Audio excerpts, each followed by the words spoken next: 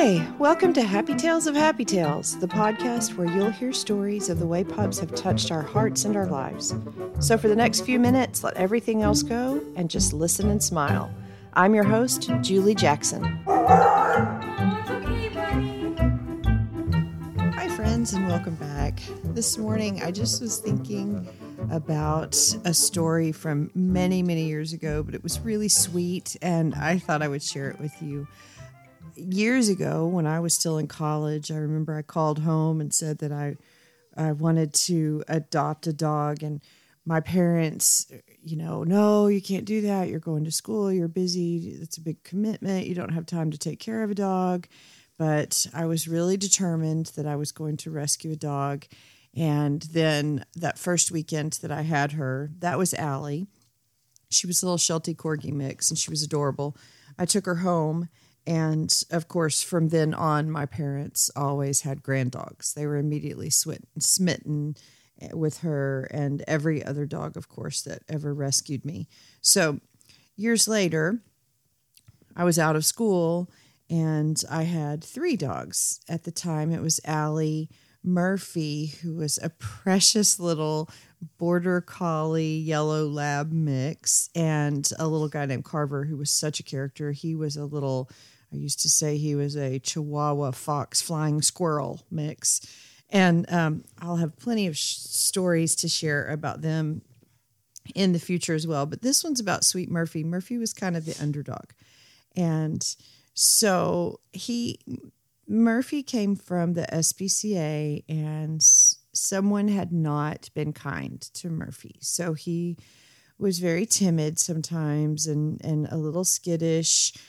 As long as I had him, if I reached down to pet him on the head too fast, he would just drop to the ground and tuck his little tail. So he was very, very sweet, though, gentle-natured and always looking out for everybody. So Murphy kind of had an underdog personality. At one point in the mix, Murphy needed to have surgery, and because he was one of 3 dogs, they said we should probably, after his surgery, he needed to stay still for a few days. And so we were trying to figure out how to do that, because they said we probably should separate him from the other pups so that he's not tempted to play or, watch out over everybody or anything like that. And so, of course, immediately my dad, we'll take him. Murphy can stay with us. So Murphy had his surgery, and I took Murphy over to my mom and dad's house, and in their room, whenever I would go visit, they lived about 40 minutes away. And so anytime I would go over there, I would always take the pups with me. They always wanted to see the pups, and the pups always wanted to see them. And sometimes the pups, of course, would spend the night over there.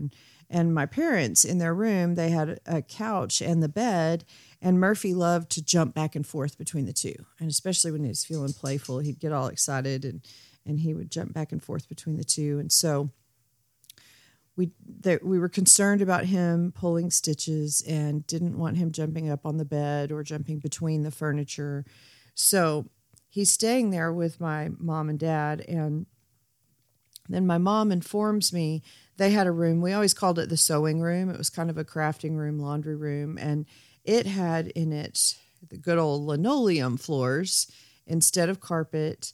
And my mother informs me that my father has put a little camping mattress on the floor and made a little bed out of some other cushion things for Murphy in that room. And my dad was sleeping on the floor in this room with Murphy so that Murphy would not be tempted to jump up on the furniture in their room, but also so that he didn't have to sleep by himself. Well, as the days start going on, I start talking about my plans to come pick Murphy up and when they thought would be a good day, what's convenient for them, when I could make it over. And Dad, I don't think he's fully recovered yet. I think he needs a little bit more time. Oh, okay. Is everything all right? Yeah. Everything's fine. I just think he needs a few more days. Okay. Well, okay. Days started running into week 2. And then I could see that week 2 was kind of creeping towards week 3.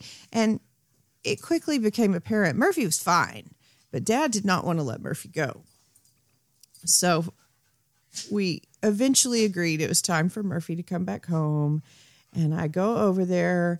I go to get Murphy. Of course, Dad's very sad. But then Dad hands me this piece of paper. And on it, it says Kroger French vanilla. And I looked at him and I was like, what is this? And he said, this is Murphy's favorite brand of ice cream and favorite flavor. I was like, what? And Mom says, yes, your dad gives him a bowl of ice cream every night. And they've gone through multiple flavors and finally determined that French vanilla is his favorite, but it has to be the Kroger brand. That's what he likes best. And I started laughing and I looked at him and he said, also, he really loves to see the buildings in downtown Fort Worth. So what are you talking about? And she said he discovered that Murphy also really likes to go for rides. And so he was taking Murphy for drives. And Murphy really loved to see all the activity in downtown Fort Worth and all the buildings. So that was his favorite destination. So at least once, every few days, he would load Murphy up in the car and drive him through downtown Fort Worth so he could see the buildings, and every night give him a bowl of Kroger French vanilla ice cream. So I did, believe it or not, get Murphy back, although I think that Murphy and Dad were reluctant. And it did become obvious that I might have a hard time providing Murphy with the standard of living he had become accustomed to over the last couple of weeks. But it was very, very sweet just to see. Of course, my dad always did have a soft heart, but just to see the way that those two bonded with each other and loved each other, and how dogs just can make such a profound impact on our lives just by being themselves. So I hope y'all enjoyed this. Just a quick little anecdote this morning to share some of the joy that pups have brought into our lives. So have a wonderful day. If you would, please follow, subscribe in your podcatcher. Go to the website, check us out. We've got resources on the website of some great pup things as we discover them that we like to share. You can follow us on social media, Instagram, Facebook, LinkedIn, Twitter.